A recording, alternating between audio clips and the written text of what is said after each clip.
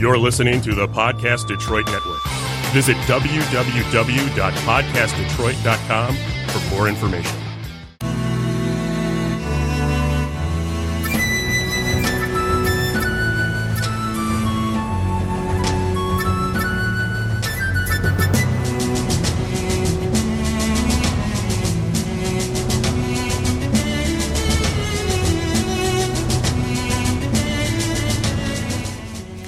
Hello friends, welcome to episode 13 of Storyteller Conclave. This is a show all about helping you run the best tabletop role-playing game that you can.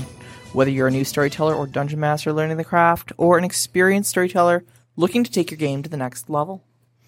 I am Sarah. I'm Rob. How you doing, Rob? I'm doing okay. Good. I wouldn't say I'm doing great, but I'm doing better now that we're here and actually doing this. Good. It's been an interesting week. It has been an interesting week. So I think it might be weather as well. So yeah.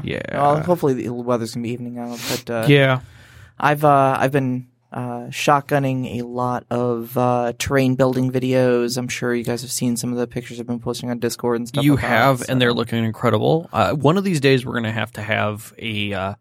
I'm going to say a dialogue where we talk about terrain building, but I'm going to have to monitor your amount of conversation. Right. You're really enthusiastic about it. I mean, really enthusiastic. I am, and I kind of want to mention something that happened on Facebook today too, because I was feeling really good about a lot of the terrain that I'm building and enthusiastic and stuff like that. And a friend of mine from my LARPing days kind of came out of left field, and I did not even know that this person dabbled in tabletop role playing or terrain building or anything like that, and was like, "Oh yeah, I do some of that stuff too," and posts this picture perfect elven garden that they made with a little path, multi-tiered pathway, and a fountain with a little waterfall that poured into another one with this big ornate tree in the middle of it. And I was like, "Oh, okay." Yeah, that was is that a zip kind of thing? Right. That just happened? Or, yeah. Oh yeah, I know. I got this little thing. So I'm feeling all enthusiastic about yay, I'm going to build some scatter terrain with foam and maybe pour some resin so I can make a little cool little river for my D&D game. And she's like, "Oh yeah, here's a 2-tiered waterfall I made, by the way." Yeah. I'm not saying that they're not allowed to do that, but at the same time, come on, people, have some just be "Oh, that's really, really awesome." No, it was cool. It was cool. It was cool. All right. Our updates are lame. Our Patreon's still going. Thank you everybody who's joining it. We're loving you for every moment of that. Absolutely. I think we just got a new one too, right? Yeah, we did. We did get a new one, and next month you guys will see that show up because just as a reminder, when you join Patreon through ours, it is a monthly subscription. Mm-hmm. So it does the billing a little differently for us because it comes at the first of the next month. But if we ever do anything that's instantaneously, we're going to do ticketed events or anything like that, we'll definitely be changing that up a little bit. So there'll be a difference there, but right now it's just a lot easier to deal with. Yep. The Listen Live is still in process. I have no updates. That's about it. So we have a topic. We do have a topic. We kind of dabbled into during our pre-discussion last week, not actually on the show, where we were talking about storyteller styles, and we got into talking about not so much the story itself, but the storyteller and how they tell them. Yeah. And that kind of led on from there. So I think it's a good discussion to kind of have today. And I liked the analogies that we were using to kind of go through the conversation of telling stories. So you and I have, I would say, a similar overarching style, but we still have differences between us. Oh, absolutely. But I think the analogy that I used with parties really was a good way of doing it. And I say parties, not gaming parties, not like your characters in a party going somewhere and doing right, but a legit celebration. Not even a celebration. Hey, our friends are getting together. So when we think about telling a story, a lot of people get the I'll use the tropey term, where it's I sit down with my friends and we're going to the darkest dungeon and we're going to do this little dungeon crawl, and at the end of it, we're going to be done with it. So it's a one night, one shot kind of thing, or maybe a couple nights that you're going through a module, but that's storytelling. That's the simplicity of it. And that's totally not our style. Like, we have these epics that we run where it grows and it's built and there's all these other things involved with it. And I thought about it and I was just like, so that's kind of like throwing a party at someone's house or at your house. Like, what kind of party person are you? Yeah. Are you one of those people who says, hey, I'm just going to have some friends over. We're going to get a case of beer and a cheap pizza. Yeah. And we're going to sit around the couch and just BS all night and whatever. And we're going to have a great time. Yeah. Or are you one of those people who like, I need to clean the whole house top to bottom because I am having guests and I'm going to pull out the good china. I'm going to vacuum. I'm going to, maybe I'll cook. Yeah. I'll have the crock pot on, so we'll have some hors d'oeuvres. Yep. I will suggest bottles of wine they might bring over that will complement the main course. Yep. But there's a storytelling style that kind of goes with that. Yeah. And then you've got those 4-course formal dinner party, pinkies out. There'll be a champagne brunch after, kind of a thing, where it's so formalized that when you get to the party, you're like, wow, this is totally not what I expected. Exactly. And as a player, you're not sure about that either. So I think there's a dialogue that has to come between players and storytellers about the style. Because there's assumptions that get made from previous storytellers you might have hung out with. Like, when I went to Gen Con, I did not even think about this. It didn't even cross my mind what kind of the storytelling was going to be. And it turned out that we had very different storytellers. Yeah. And it was neat. But at the same time, it can be jarring because you walk in with a certain expectation as a player of what sort of game you're going to get into, mostly because maybe you've played that game before with a different storyteller, so you think this is the way that Shadowrun is played. Exactly. Because you sat down with Chris and Chris runs his game in a very particular way. Right. But then you're thinking, okay, well, I'm going into a Shadowrun game, I know what to expect, but then the storyteller is completely different. Horrific in the case of Gen Con. But or better. I mean, better. It could have been like you walk into that game going, it could have just as easily been, oh wow, I never knew Shadowrun could be this awesome. Exactly. And in our case, there was a one shot that was being run, and it was its own story world that was part of 5th edition or Pathfinder that this company had done, and we wanted to sit in on it. And we honestly thought it was just a custom world. We didn't even realize there was a group of writers out in the media, or not in the merchant area, who was selling it. And we thought that was super cool, and they thought it was super cool that we came and did all the stuff we did. So we went with campy tropes for our characters, and we didn't tell the storyteller what we were doing. Okay.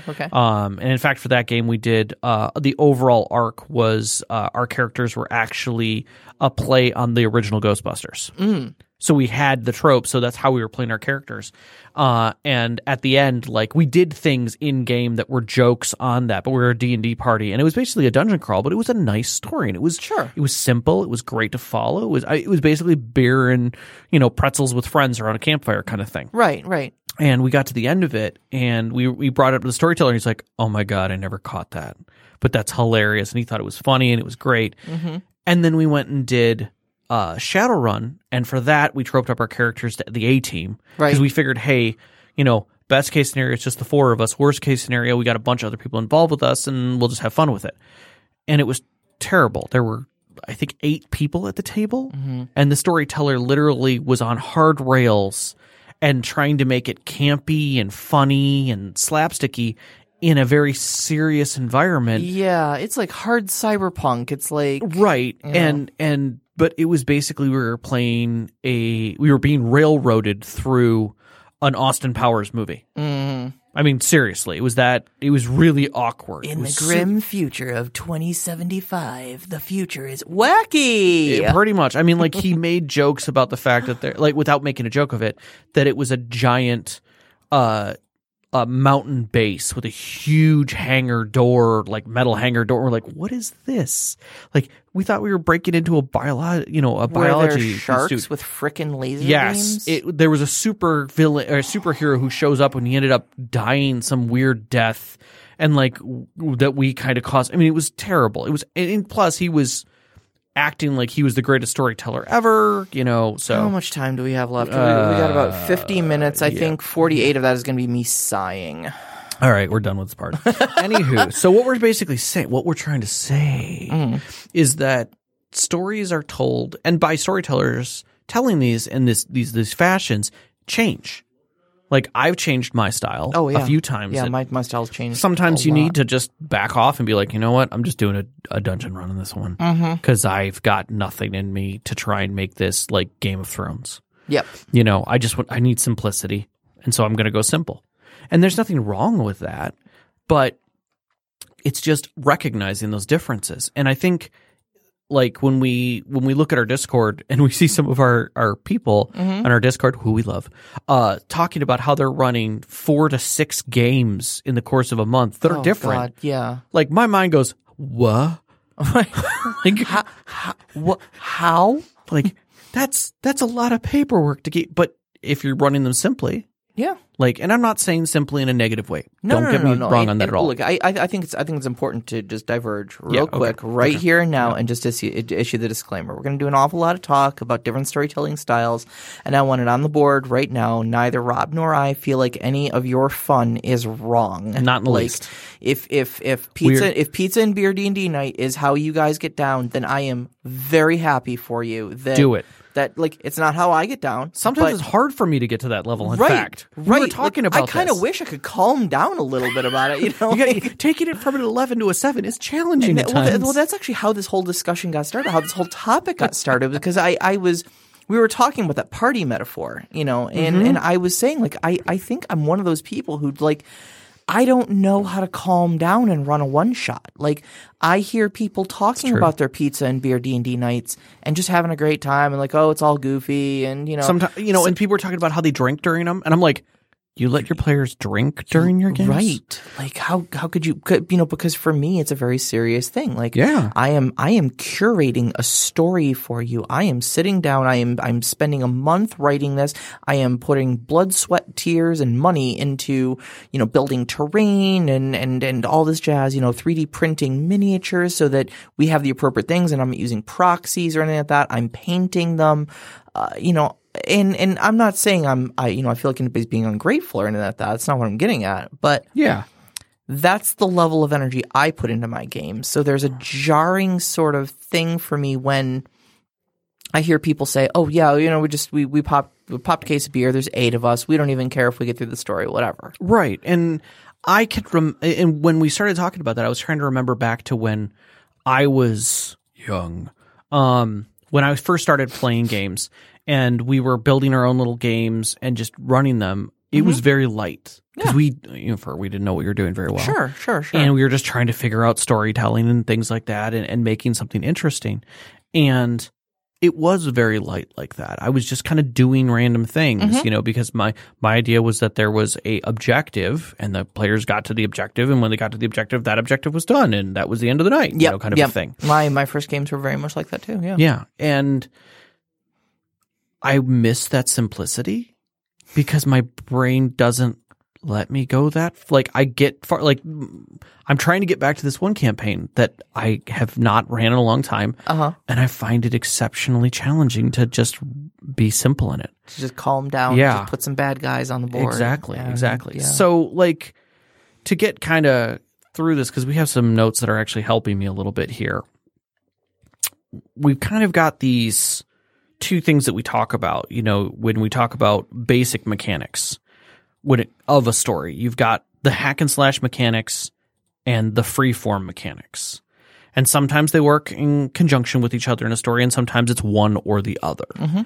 And I think it's up to the storyteller to kind of figure out what the players want before that. But I don't think there's when I've talked to other people, and I've gone through a couple of different things. I said, do you ever find out from your storyteller before you go to a story what it's going to be like? And they're like, what do you mean? Like, when they say they're going to run, you know, I don't know, Shadowrun, or they're going to run, you know, World of Darkness or something, like, no, I just play. Like, so you don't know whether it's a story kind of RP game, or you don't know if it's going to be a hack and slash game. They're like, well, I know my story. I know the DM. So this is what he does. And I'm like, you know, I'm cocking my head like, okay. That's part of it. It's kind of so is it knowing your storyteller? Is that just the way things are? So, I mean, I'm throwing this kind of out to the Discord. After you guys listen to this, you know, I want to kind of talk about like who we are as storytellers, and do we stick to a line, and do we do that because of our players? Right. Or do we do that just because that's how we've always done it? No, that's true. And would it be jarring to you if your storyteller, threw you a curveball? Right. Have you thrown yourself a curveball? Have you forced yourself into new pockets at times? Yeah, exactly. So I think that's definitely a discussion that you kind of need to have with your storyteller just to make sure that everybody's still on the same page. Because, there's a level of trust you definitely build up with your friends, with your storytellers and whatnot. Mm-hmm. But would that be a bit of a betrayal? Could it be? Yeah. You kind of know what you're getting when you show up to one of my games. You're going to get a spoonful of gritty realism. You're going to get a spoonful of cinematics and whatnot like that. And it's going to be a pretty big but pretty straightforward storyline. Yeah, I would say. Whereas mine tend to be a little bit more than a healthy spoonful of cinematics. A lot of movement to scene. Where we, I will make the assumption that you guys traveled the 3 days to wherever, just to get to where we're going. And then on top of that, I might throw a lot of heroism and tropey villainy to a degree. Yeah. You like a lot of black and white in your heroes and villains and stuff like that. I like black hats and white hats and your occasional gray people who get thrown in the mix who help make a decision for. So if I showed up to one of your games though, and I'm thinking like, oh well, I know Rob. I mean, Rob's gonna run a game like this, Yeah. And then all of a sudden it was just nothing but hack and slash combat. Yeah. I'd be like, why are we even here? Oh, because it's a dungeon. Right, but okay, so who owns the dungeon? What's the You know what, Sarah? I didn't even write any of that stuff. I'm gonna be dead honest with you. It's just a dungeon. There's some ogres in it. You want to go kill the ogres? Kill the ogres, Sarah. I'd be really thrown off by that game. I would feel very betrayed by that. Fair enough. Okay. So you're on the betrayal side. See, if you decided that in the game that I'm currently in, you decided to just straight up throw a dungeon crawl in, I would accept it as well, I guess she just felt like we needed to go murder some goblins, and that's great. Don't get me wrong. I've got dungeon crawls. Oh, I know you do. Planned into the game. But I don't expect your dungeon crawls to be like a traditional dungeon crawl. But you are going to be able to ask some hard questions about why my dungeon is laid out the way that it is. It will have an ecology. Well, the first dungeon crawl, the first dungeon crawl we went on, there were questions to be asked. Sure. I mean, we had goblins in the dungeon that I was concerned why they were there. Mm-hmm. That's not typical. There aren't storytellers. There aren't players out there who are like, oh yeah, we just got in this dungeon. There are 5. You come across a group of 5 goblins, hunkered down behind a barricade. I kill them all. Okay, great. You've moved into the next room. You don't ask yourself why those goblins were there and what were they doing in that room. They found a bunch of loot and they're hanging out there. Oh, they killed 3 adventurers. Great. Okay, we'll move on. What's going on with those adventurers? Yeah. I know Sarah has names for all of those people. Oh, yeah. And the stuff that's in their pockets as meaningful. Oh, yeah. Those things are the difference there. And I think in that RP and hack and slash design, we throw those layers on top of meta and history and tiebacks that are, I guess, the toppings, if you will. Sure. And that's where we get into that mixed story where it's it is just beer and pizza with friends, but you throw it an MF and charcuterie board. Right. Your idea of simple, if you really, you were like, I'm just going to do a simple party. I'm cutting cheese and meats. I'm going to do that. I could have just gone to Pizza Hut, but I handmade the pizza myself and it's Asiago cheese. Yeah.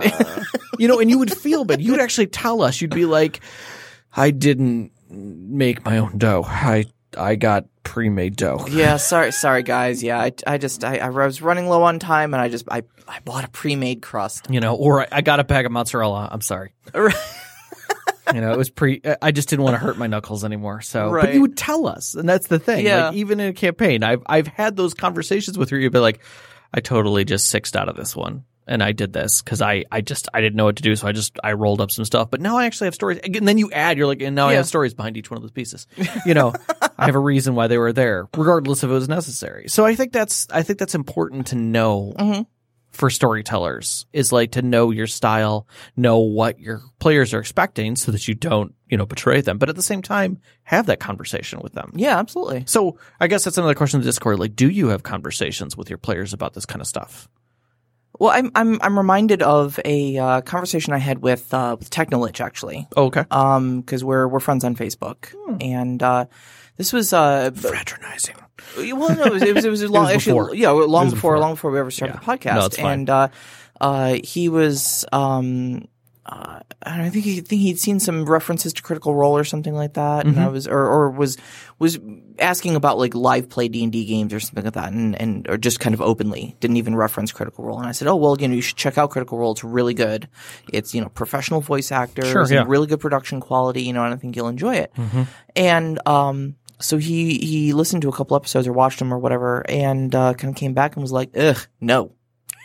And I was like, what do you mean? Ugh, no. Like, you're literally the first and only person I've ever seen look at Critical Role and go, ugh, no. Yeah. And he's like, this guy's too serious. This guy's take D&D way too seriously. I can't hang with these guys. And it kind of caught me back. Like, I was like, what do you mean they're too serious for you? Like, this is what D&D is supposed to be like. Like, this is kind of what I look at, and I think like, wow, like I want to be Matthew Mercer, when I grow up. And we all want to make money playing games. I want to be a professional dungeon master and do it. Yeah, exactly. But seriously, the amount of production value that he puts into it, I agree. For me is personally inspiring. It's awe-inspiring. And so I was initially taken back, and I was like, what do you mean? Ugh, no. What do you mean he takes it too seriously? Like, how do you not take it that seriously? And I had a moment of personal reflection where I was like, oh, wow, that was a really, like, I suppose, privileged thing to say of me. Like, I was really, I was really up my own butt on that one. Can I flip the script realize that for you? There were people that had different outlooks on how to play D&D than me, Well, music. Yeah. Like, you literally just said, oh, check out this opera. I don't know about opera. Opera's a great kind of music. Oh, I do like music. Right, but I'm really into 80s speed metal right now. But the thing is, he doesn't tell you he's into 80s speed metal, and you're like, oh, that's fantastic. I've heard this thing. And so then he goes listen to opera, and you're like, he's just like, yeah, that's totally not my thing. Why? I just don't get into that. How could you not? It's too serious. Too serious? Right. Like, what the heck do you listen to? There are layers of composition. Exactly. The composer and the interplay of strings versus woodwinds, and like, yeah, dude, like, unless it's 180 BPM, I'm not, Yeah. I can't. I'm sorry, have you listened to Daft Punk recently? Right. But that's the thing is, it's a different style, and sometimes you're not sure, so you've kind of got to figure out where it fits in. But, all right. So we talked a little bit about like hack and slash versus RP based, throwing your dungeon crawl versus your like sprawling Game of Thrones manipulated, political manipulation stories. Like Vampire, I think, plays very similar to that, It can, definitely. It lends itself to it. It should. I think that was the intended game design. Okay, yeah, I can see that. Urban Shadows? Urban Shadows is very much not a hack and slash. Yeah, I think like its combat section is like a page long and is very not well described. I'd use the word weak. Weak. But it's meant to be weak. It's because they're like, look, you shouldn't be focusing on this, so we're not even going to write rules for it. Yeah, yeah.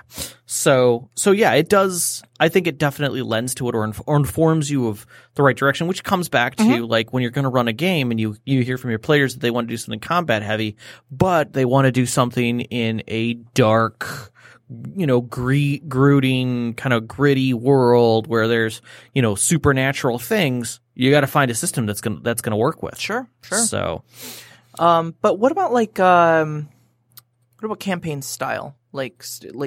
Okay. So we're talking things like episodic games, one shots versus like your big meta. Like it's going to take 4 years to tell this story. Yeah, I mean that's. I think that definitely is something that has to be discussed.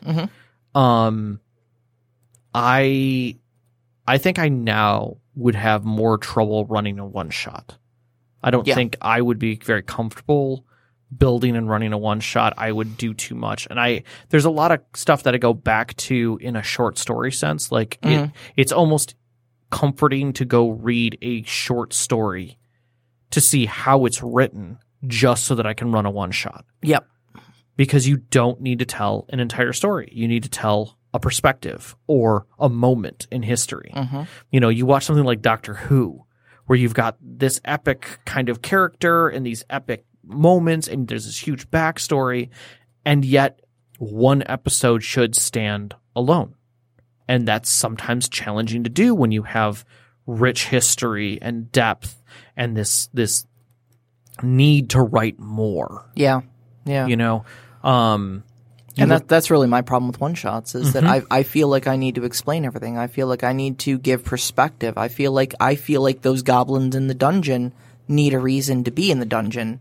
Yeah. And the adventurers that they killed, like they don't just have treasure. They have to have dead adventurers who had treasure on them that brought the +1 short sword in there, because goblins wouldn't just be tooling around with a +1 short sword in a box conveniently located behind their barricades. So now I got to tell a story about this back of it, you know.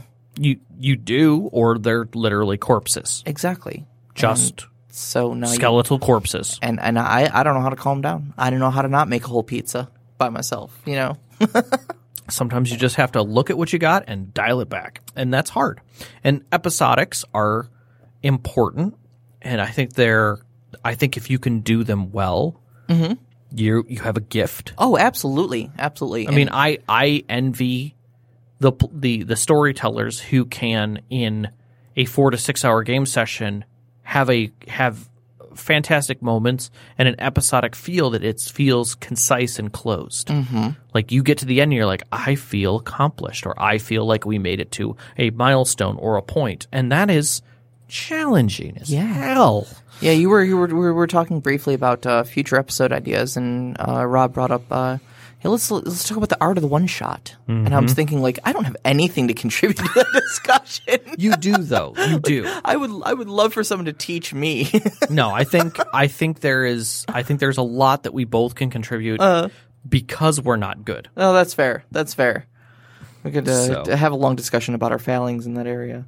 Totally. And I'm not saying that, you know, a campaign is just a series of I won't say failed one shots, or failed episodes. It's not like it's not the bad guy got away again. Like that's kind of an old way of looking at it. Right. You know, or this lead didn't get us to a destination. It got us to another red herring that we've checked off the list, and now we must move on. You know, that's kind of I think a cop-out.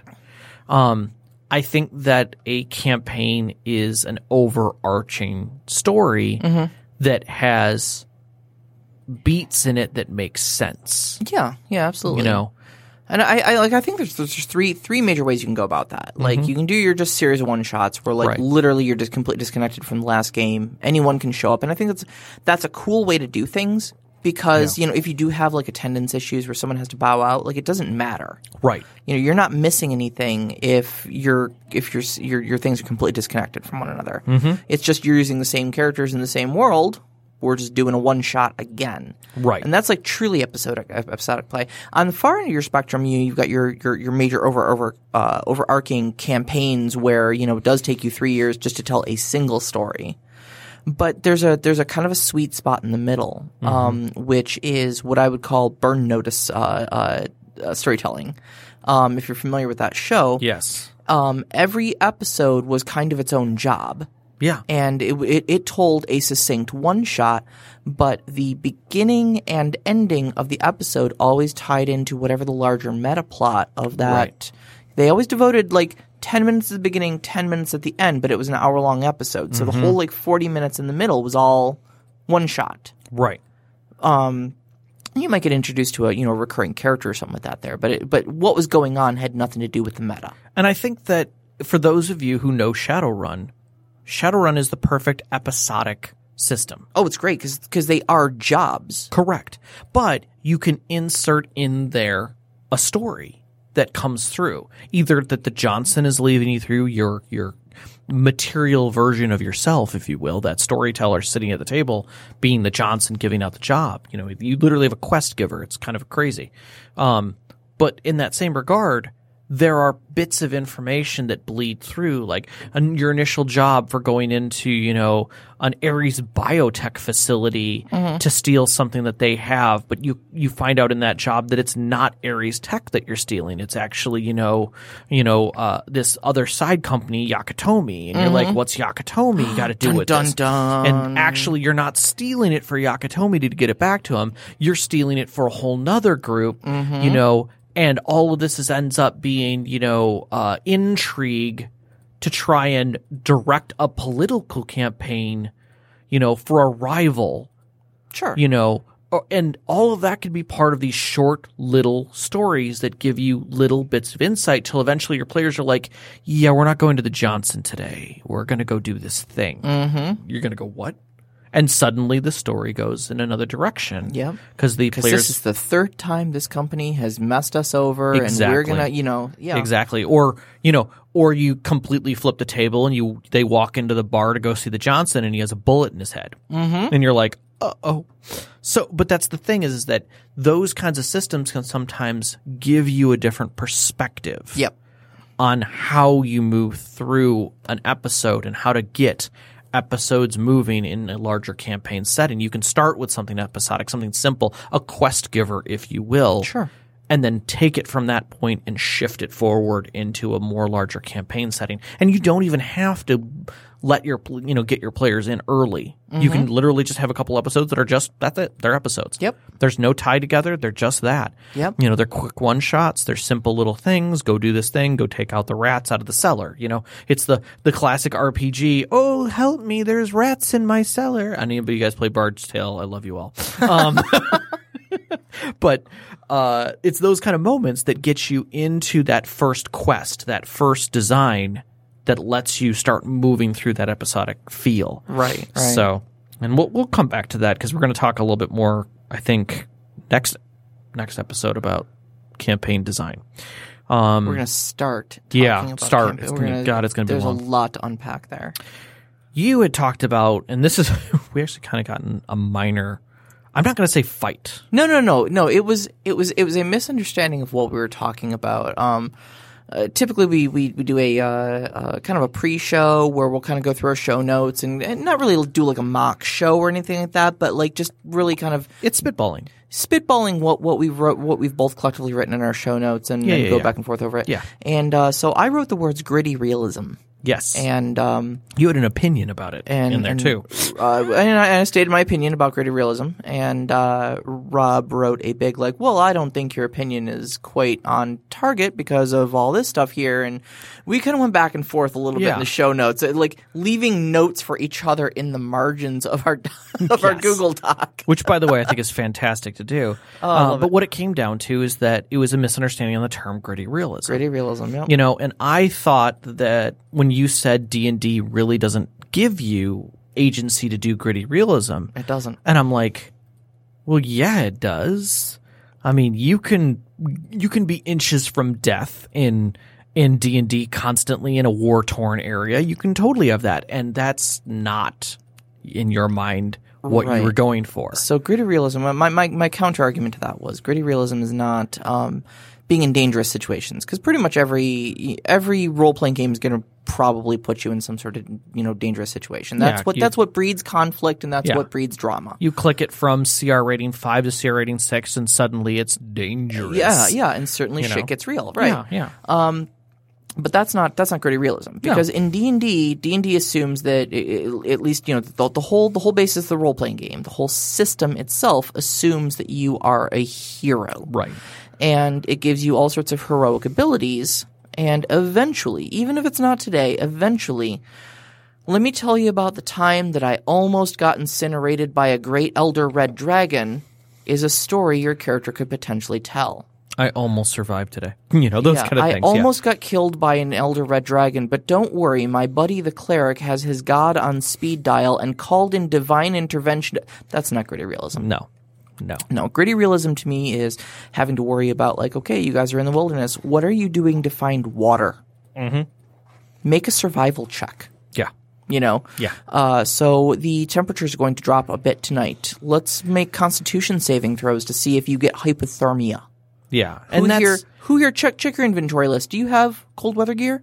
Yeah, and I've read some campaigns, some D&D campaigns where storytellers have cranked it up, who definitely do it. Like there was one that I was reading about where he literally went through and created a game session where the players were struggling to survive across the tundra. It was just their trip from one place to another place, but because they decided to go over the mountains, he made it basically a survivor mission. Yeah, absolutely. And they were trying to hunt. They had to use all their skills, and it was kind of a weird twist on your typical social campaign. We're like, okay, now that we're not in the dungeon and we're in the city, we've got to use our social skills and use those social skills to survive and, work our way through the politics. No. This was, we're in the mountains. Okay. So, do you guys have any rations? No. Okay. Well, tonight you're going to start starving. So if you don't find food, by tomorrow, you will you'll start declining in health. And they're like, oh crap, you'll take a point of fatigue, and you will continue to take a point of fatigue until you get rations and can take care of yourself, or until you die. Right, that's a possibility too. That's on the table. And he was like, they literally had to work on that, and so they were using their survival skills. They were using other skill sets. They had to go find wolves and ambush them. They had to find water because at one point they were so high in the peaks that there was literally just snow. And they were like, okay, well, we need to start a fire. And they're like, well, the spellcaster has fatigue and hasn't slept. He has no spells, so we can't just make fire. It's like, uh-oh. And suddenly things got real, yeah. Exactly. So it was, he said, though, and the players loved it. They absolutely loved the adventure over the mountain. And by the time they got to town, they were like, oh, for God's sakes, we're so glad we're here. And they recovered themselves but they were in a totally different mind frame. Oh, yeah, absolutely. And I think that sounds exciting to me. Yeah. Because I do like a healthy spoonful of gritty realism in my games. Right. Some of the best time I've ever had actually playing Skyrim. On PC, I downloaded a bunch of realistic survival mods, and just trying to get from, I think it was Winterhold to Windhelm, in that game, and survive the blistering cold, not get hypothermia. I literally staggered into Windhelm, the game started blurring my vision. Yeah. I was like a hair's breadth from freezing to death. I wandered into a shop that had a blazing fire in it, and I was like, and the shop was like, you can buy anything you want. And I'm like, don't care. Just warm, yeah, exactly. warm. And that was exciting gameplay for me, but that was something I asked for. Right. I knew what I was getting into. And so I think, again, this is gritty realism is another one of those situations where I think if if you threw that at us in one of your 7th Sea games. Oh God, yeah, like one of the sea fights, yeah. Blindsided by it because you are the person who, tries to put a dash of cinematics in yours and the cap falls off of it and you dump half of the thing in. Yeah. So if it suddenly came down to, okay, well, now you're in the wilderness and you're starving and it'd be on a boat. Without a doubt, it'd be on a boat. You guys you're without rations. There's no wind. You're at sea. What do you do? No, but again, in 7th Sea, I would expect that. Right. Sure. But suddenly making it like the Bear Grylls experience in the middle of a cinematic game. Yeah. I'd be a little thrown by that. Yeah. I mean, I'd roll with it. Oh yeah. But I'd still be like, what the hell is he doing? When are the ninjas going to jump out of the wilderness and jump us? When does Count Richelieu suddenly appear and hold us at rapier point and or when does this all dissolve and I'm actually being tortured? Right. Right. Yeah. So no, I get that.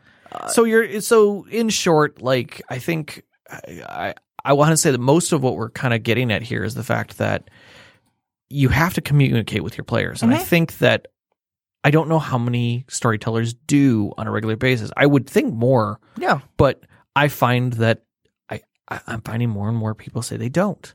No. The players find a storyteller who fits the style they want to play, less of the storyteller finds players. Yeah, I could go with that. And then does a little crafting, But I think there's a lot of nonverbal communication going on there, though. Okay. I mean, because what I'm hearing is I didn't talk to my storyteller because I already know my storyteller. Right. you know, and there's a chance that the storyteller may throw you a curveball. But there's already kind of been that agreement of like, look, I'm playing Rob's game because I like Rob's game. Right. You know? Right. I like his style. Yeah, exactly. Yeah. Exactly. You know? I listen to Sting because I listen to the Police, you know. Right. And I know what to expect. But there's a big difference between the Police and Sting. Mm-hmm. You know, just as much as you look through any of Prince's stuff. You know, he worked with a lot of different people, but he had a style and he had a feeling that went along with that. I mean, you could say that with a lot of different artists. So I think just as music, you kind of have to, if you're going to present something to someone and say, hey, join this group, or hey, would you like to be part of my story? There has to be a certain sense of understanding more than just we're playing D&D. Yeah. Or absolutely. we're playing 7th. But I think that does help as a framing to start with. And even game, you know, because the game will dictate style a lot too. Yeah. You know, 7th is written for heroics. Right. It's written for cinematic plays. So you're not really going to get that survival thing popping up just simply because the rules for 7th don't support it. Not traditionally, no. And like a while back, I was bouncing around the idea of doing a one shot for Dread. And I know I asked a good handful, my boyfriend included, of people who were just, you know, typically my gaming stable. Yeah. When I said, you know, hey, you know, you're usually in the rest of my games. You're in my D&D game. Would you like to play Dread? And it was actually surprising to me. People were like, nah. Yeah. What do you mean, nah? Yeah. Like, you were thirsting to play D&D with me. Why wouldn't you want to play why wouldn't you play Dread? Because I don't like horror games. Yeah. Oh. Well, actually, that's a great answer. Yeah, I honestly don't like that level of suspense, personally. Like, I think it's neat to watch. Like, I might sit with popcorn and watch a bunch of players play it. Yeah. But I don't want to, like, I'm sorry. I'd rather have, like, fun. Yeah. Like, or be released and have some other situation go on versus being constantly in a level of stress about what's going to happen next. But it's not everybody's cup of tea. Some people like that roller coaster. Sure. You know? So. But, you know, it was definitely good. It was a good conversation to have. And it offered me that perspective of like, well, you know, maybe games aren't always, you know, one RP game isn't equivalent to another. Yeah. You know, especially when you've got a major genre shift in it like that. So. Yeah. I think, because I know a while back we did, at least I did in the past, questionnaires to my players before I started a game. Oh, yeah. I would ask all kind of, like, do you want more role play? Do you want more of this? Yeah, what do you want this stuff? those. You know, like a Google Forms or something like that. You'd send and I found that it was helpful for me. But like even today, I would say there were things in that questionnaire I would have changed just to get a better feel for where things were at. Right, so, right. Have we kicked this topic hard? I think we have. Kind of looking over our notes, and it looks like we kind of hit the bottom of them here. So okay. So, throwing back out to the Discord and those people who listen to this after the fact, think about your playstyles, like what you present to your players. You know, what kind of parties do you throw? Yeah, absolutely. And there's been a lot of great discussion on the Discord already. A lot of it that you know, kind of inspired this topic to begin with. So, thank you all for all the discussion you're already having, and we'd love to see some more thoughts on this. Yep, and we'll be moving into our next week's topic is going to be about designing campaigns and episodes and one shots, and we're gonna start picking away at the mountain. See if we can get through at least some of it at some level. So, you want to do some questions from Discord? I know we got like 4. Yeah. So, well, I think some of those have multiple questions in there, so it'll be interesting. Go ahead. So I got called out. You did get called out by Knox. Called out by Knox in the Box. Asked Sarah, did I remember you saying that you played a game while you were on vacation? Is travel tabletop a thing? Does it work for car rides, train rides? How would that even work? Are there techniques and accessories that would make that easier? Yes, you did. You did remember me saying that. Traditionally, actually, we played D&D kind of like a one-shot short campaign, sort of just mess around thing when we go up north for our annual. No, you didn't run it. No, I didn't run it this year. Typically, it's either Sean or his friend Dan will run it. And we've bounced around to a couple different game systems. The last couple times it's been D&D. But yeah, no, absolutely. That's D&D up north while we're camping is a thing. We generally just pack the books and bring those up. You know, ultimately, D&D is not difficult to play, you know, compactly. I've absolutely I have actually played during car rides before. I have I've seen, I've heard of other people playing it during car rides, so I know I'm not just the freak in the room. I mean, I am the freak in the room, but not because of this. And really all you kind of need is like a few dice, maybe a box lid or something like that you can roll into. Yeah. To keep them from going all over the place.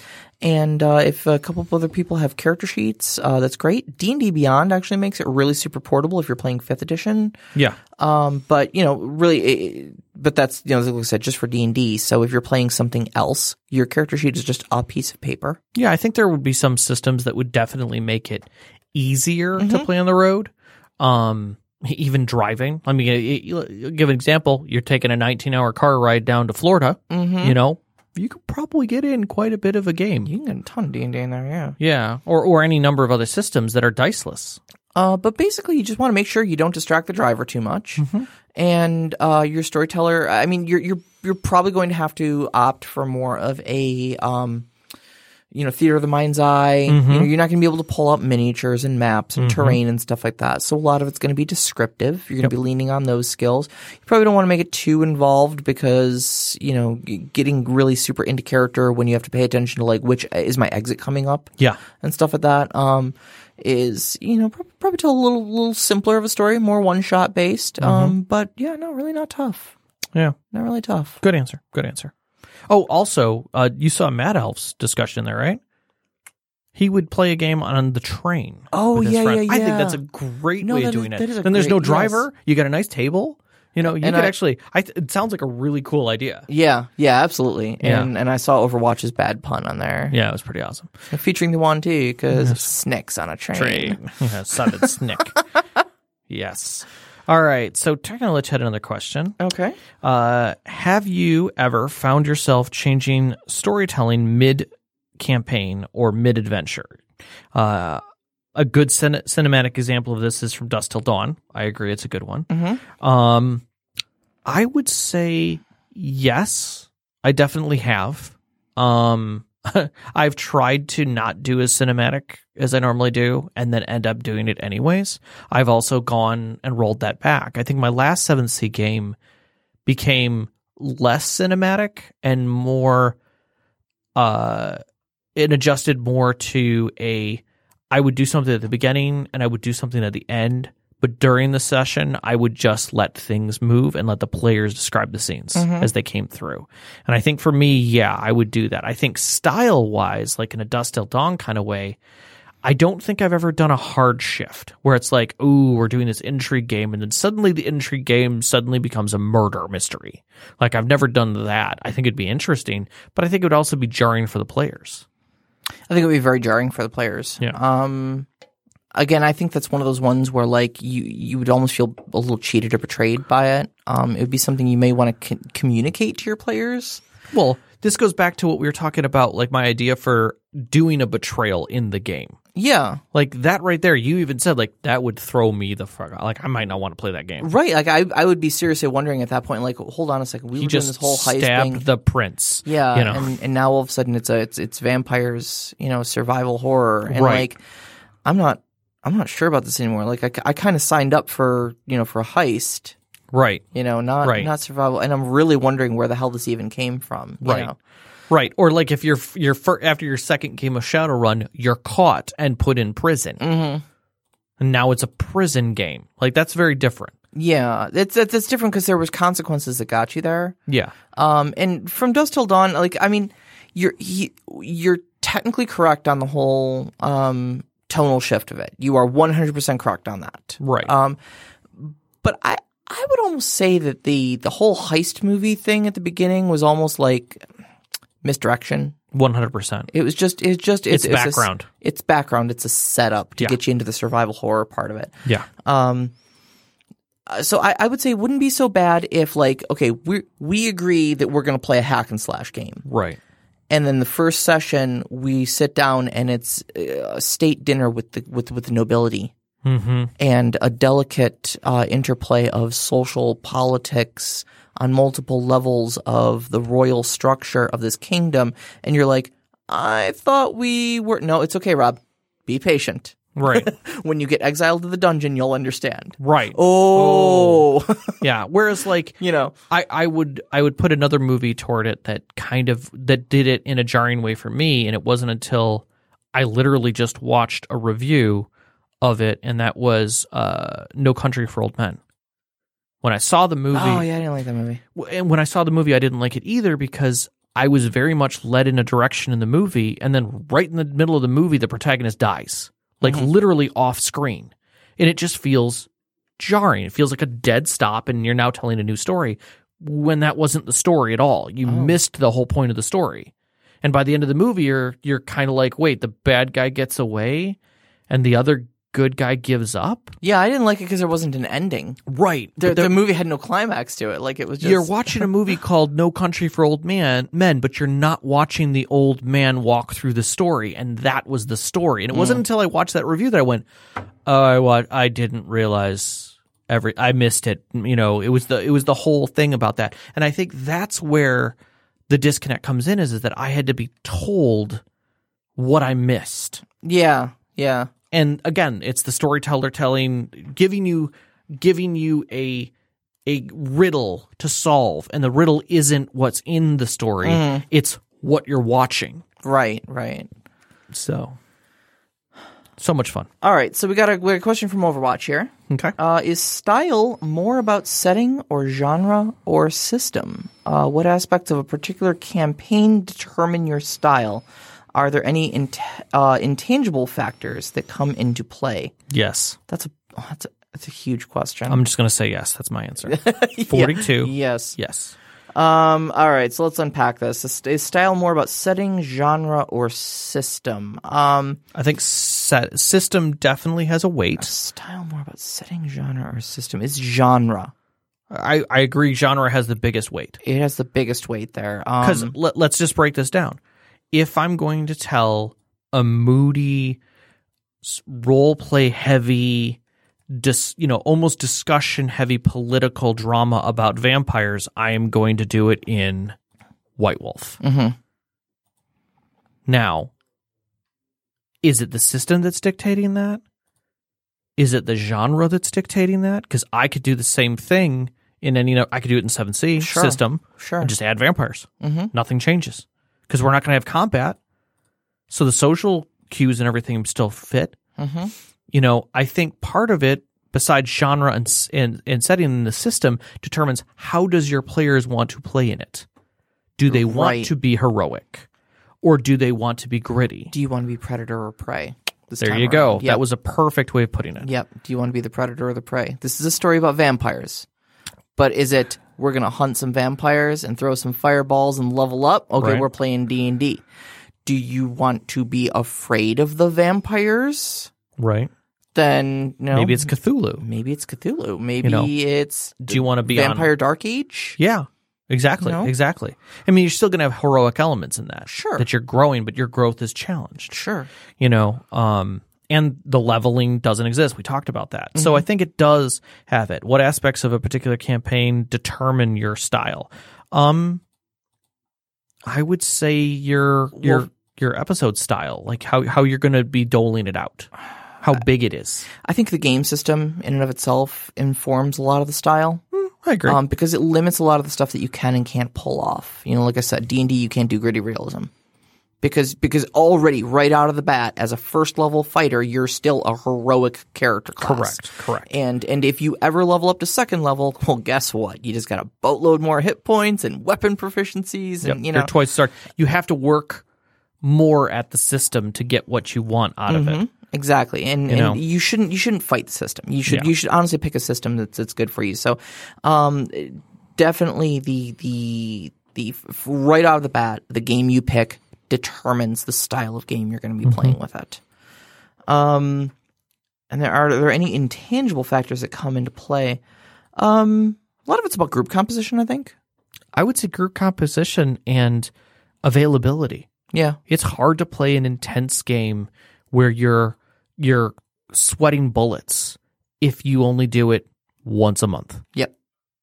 It's hard to have a in-depth, like, if you're doing a story about 4 people who are in a cabin in the woods and crazy shit's going on, and you're trying to get them to remember what's going on to tell the story, and you're only doing it for like 4 hours once a month, there's a lot lost. Nobody's going to remember why they're invested in what's going on. Even if you're using like Dread kind of rules. Yeah.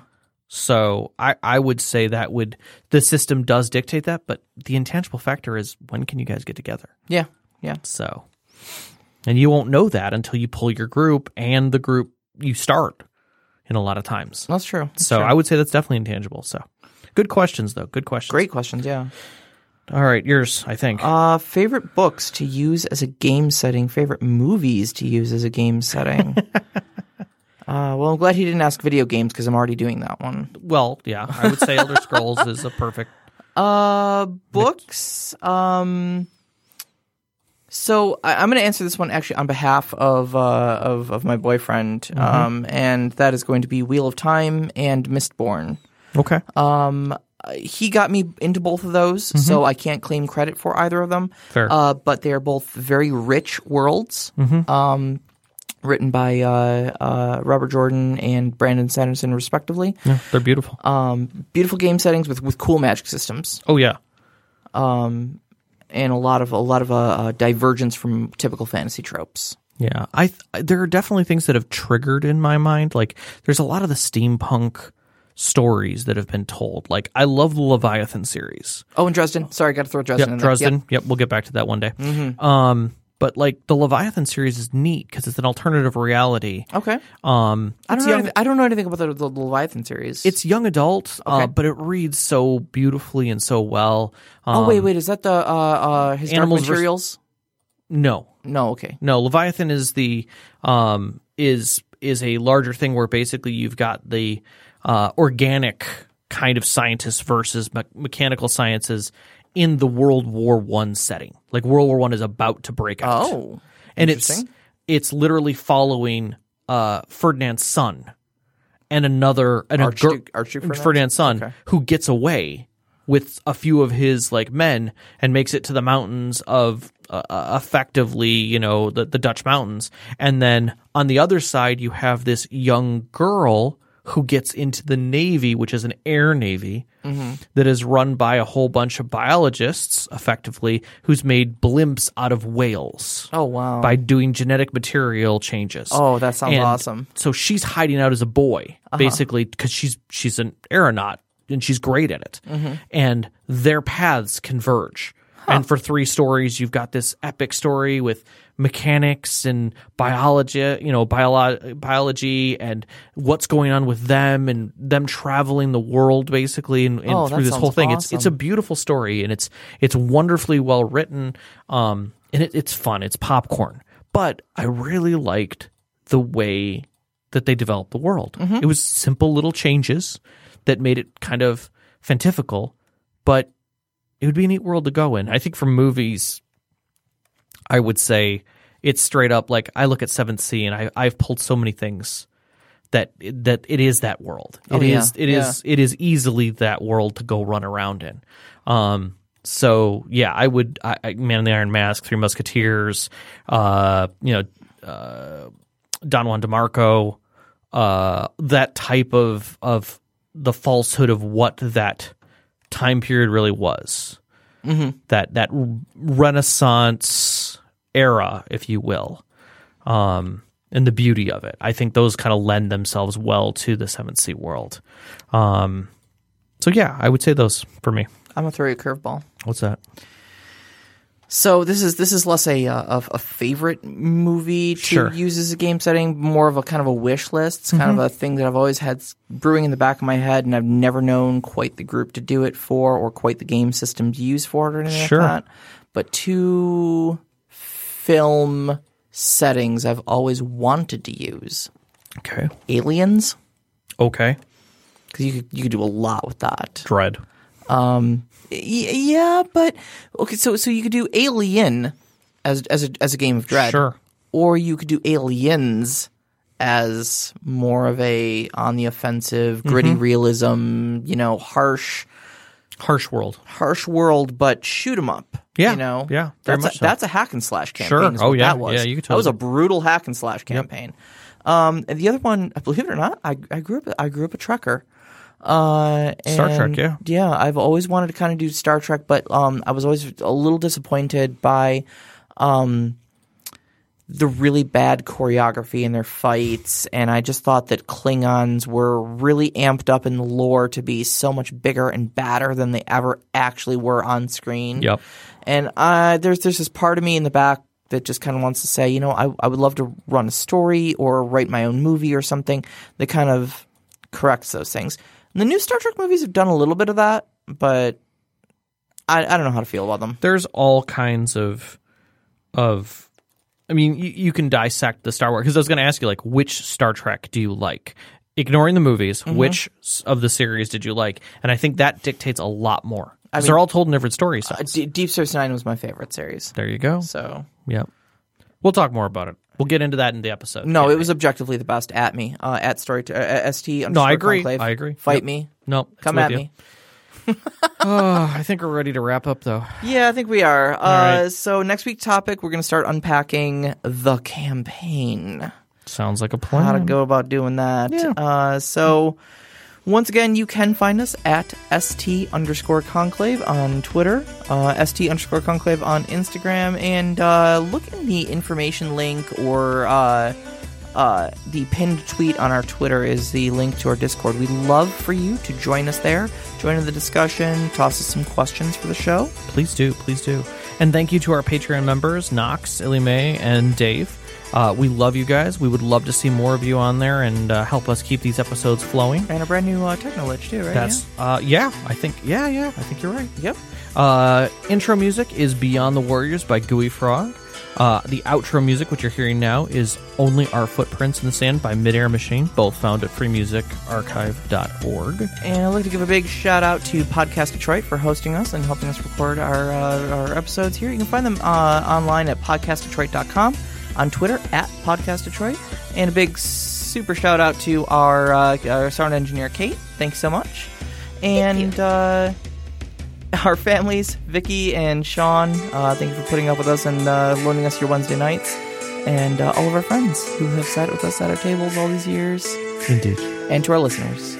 We love you all. Good night. Good night, everybody.